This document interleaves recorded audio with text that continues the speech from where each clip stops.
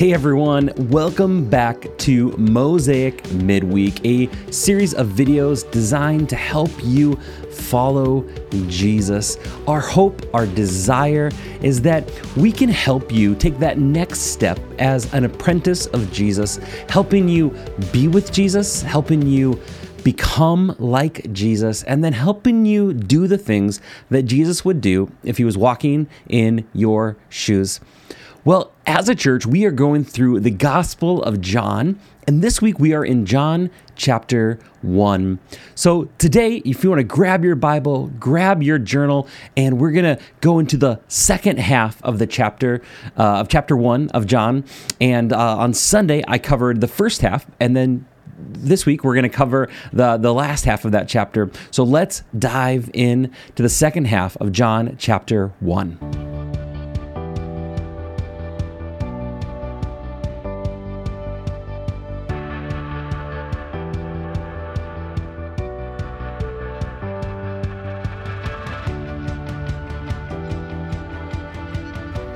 Book of John, chapter 1. Well, we're going to see that there once was this man named John. This guy lived out in the wilderness. He wore camel hair clothing cinched with a leather belt, ate grasshoppers dipped in honey. Talk about a weird diet. He yelled at religious people and called them snakes. Some of you guys are like, oh, I like this guy now. So let's open our Bibles to John chapter 1. Well, the Gospel of John was written by a man named John, but not the guy who wore leather and camel hair and yelled at religious people. Different John.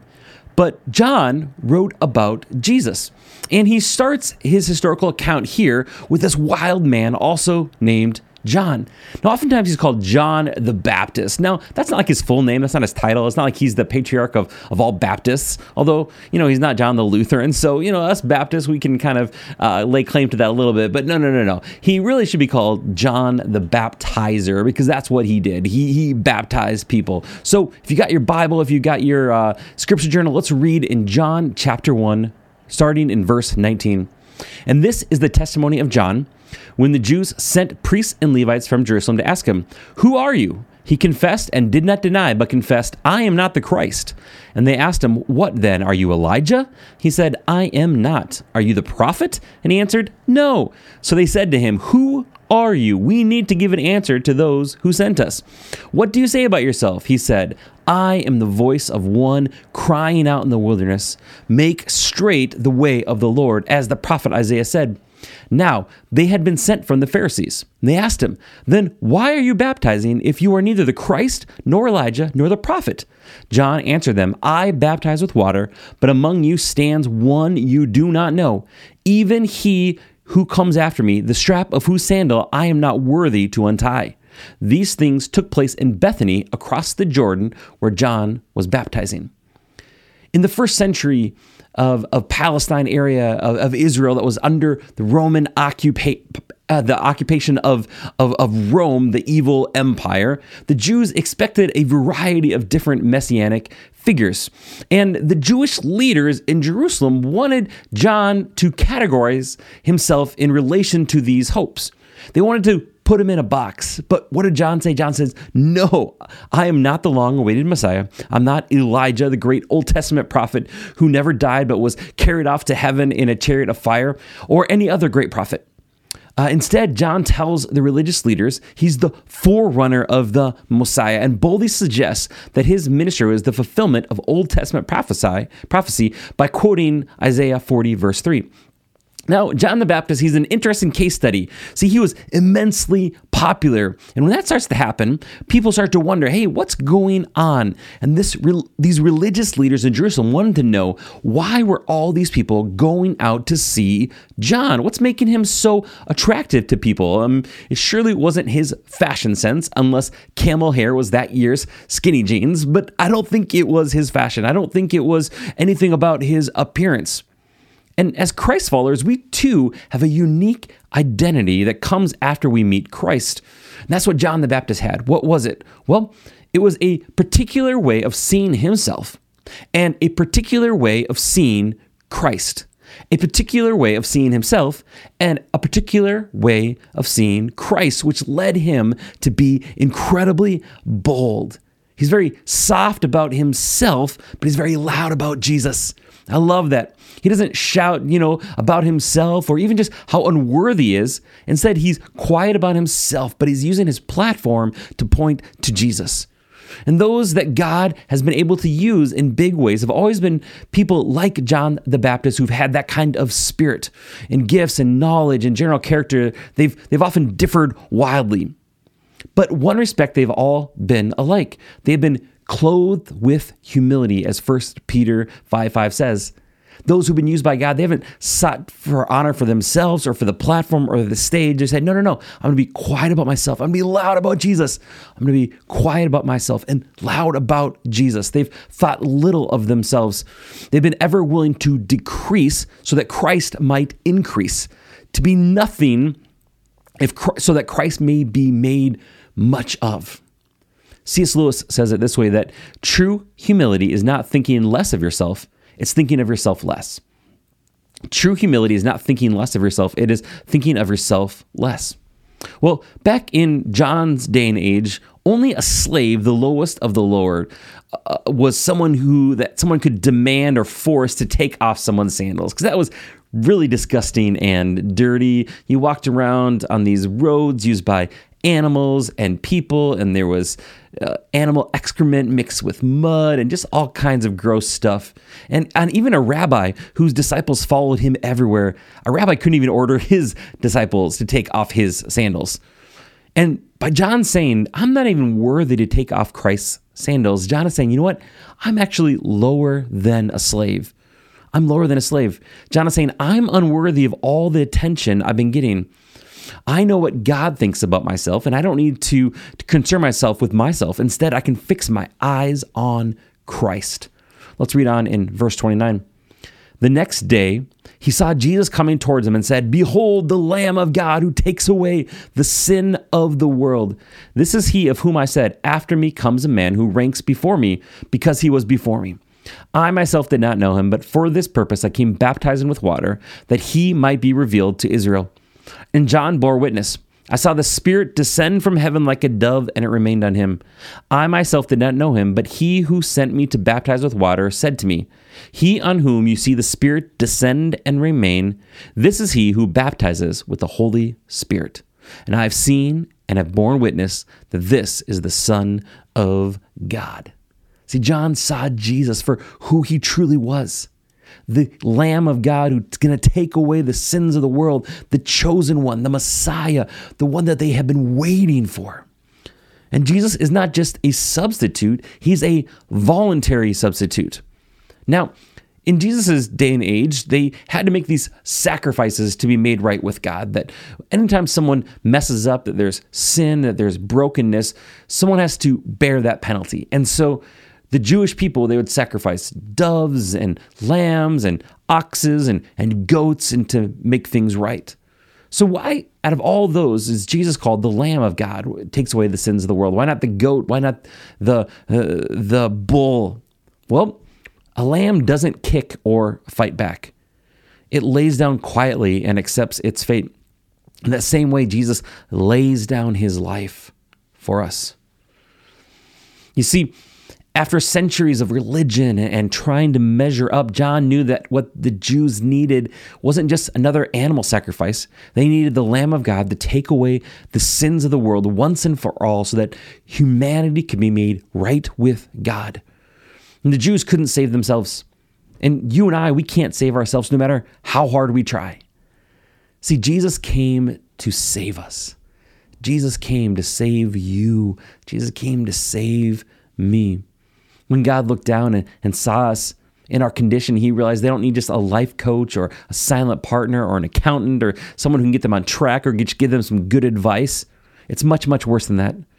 They need a savior, someone to bail them out of the mess that they are in.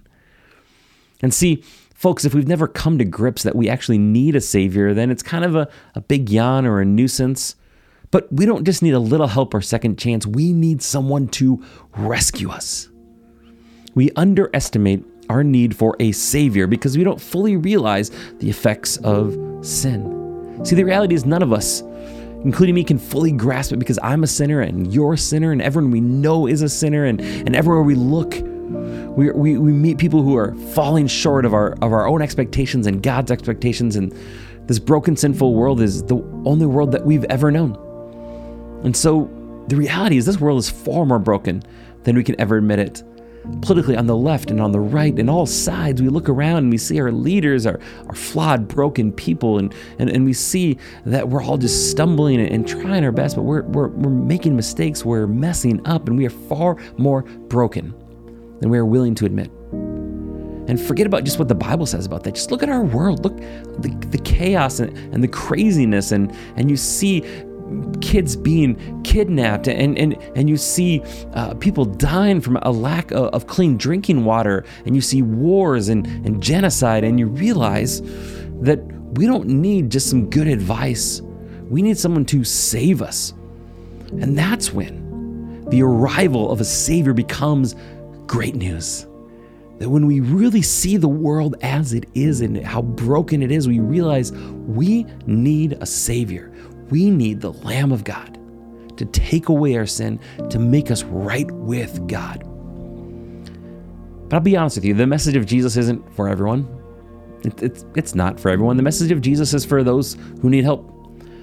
The message of Jesus is for those with failed marriages, who struggle to get past the hurt and resentment.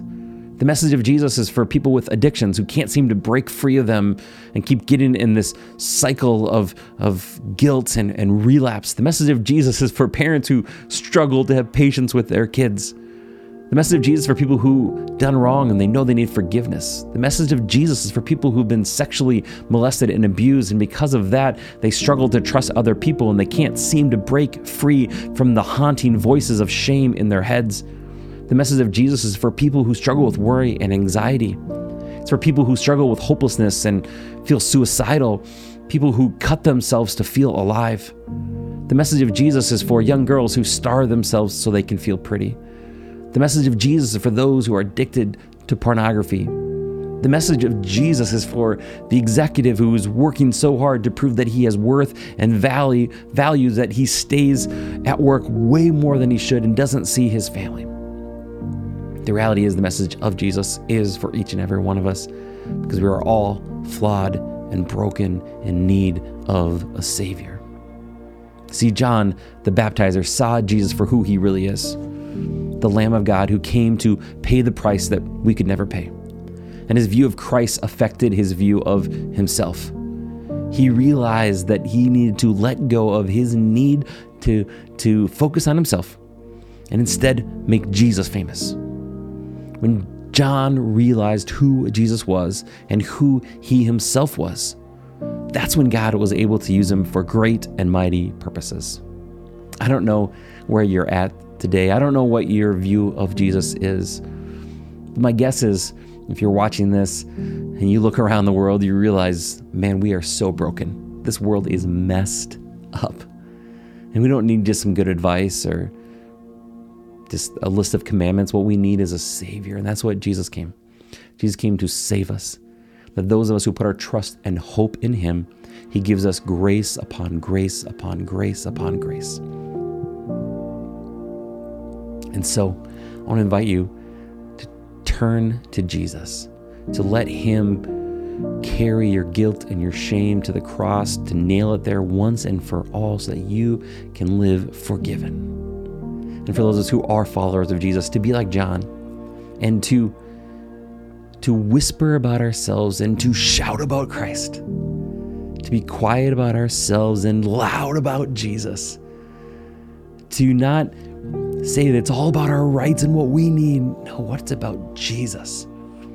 How do we be like Jesus and love our neighbors? To show grace upon grace. How do we be like John the Baptizer, who said, it's not about me, it's about Christ, and I'm going to point to him, and my whole life is going to be about pointing to Jesus. This week, may you know that Jesus is the Lamb of God who takes away all our sins. And because of that, it's done. We can put our hope and trust in him, and our guilt, our shame can be washed away forever. And like John the Baptist, we can choose to be quiet about ourselves, to decrease so that Christ may increase.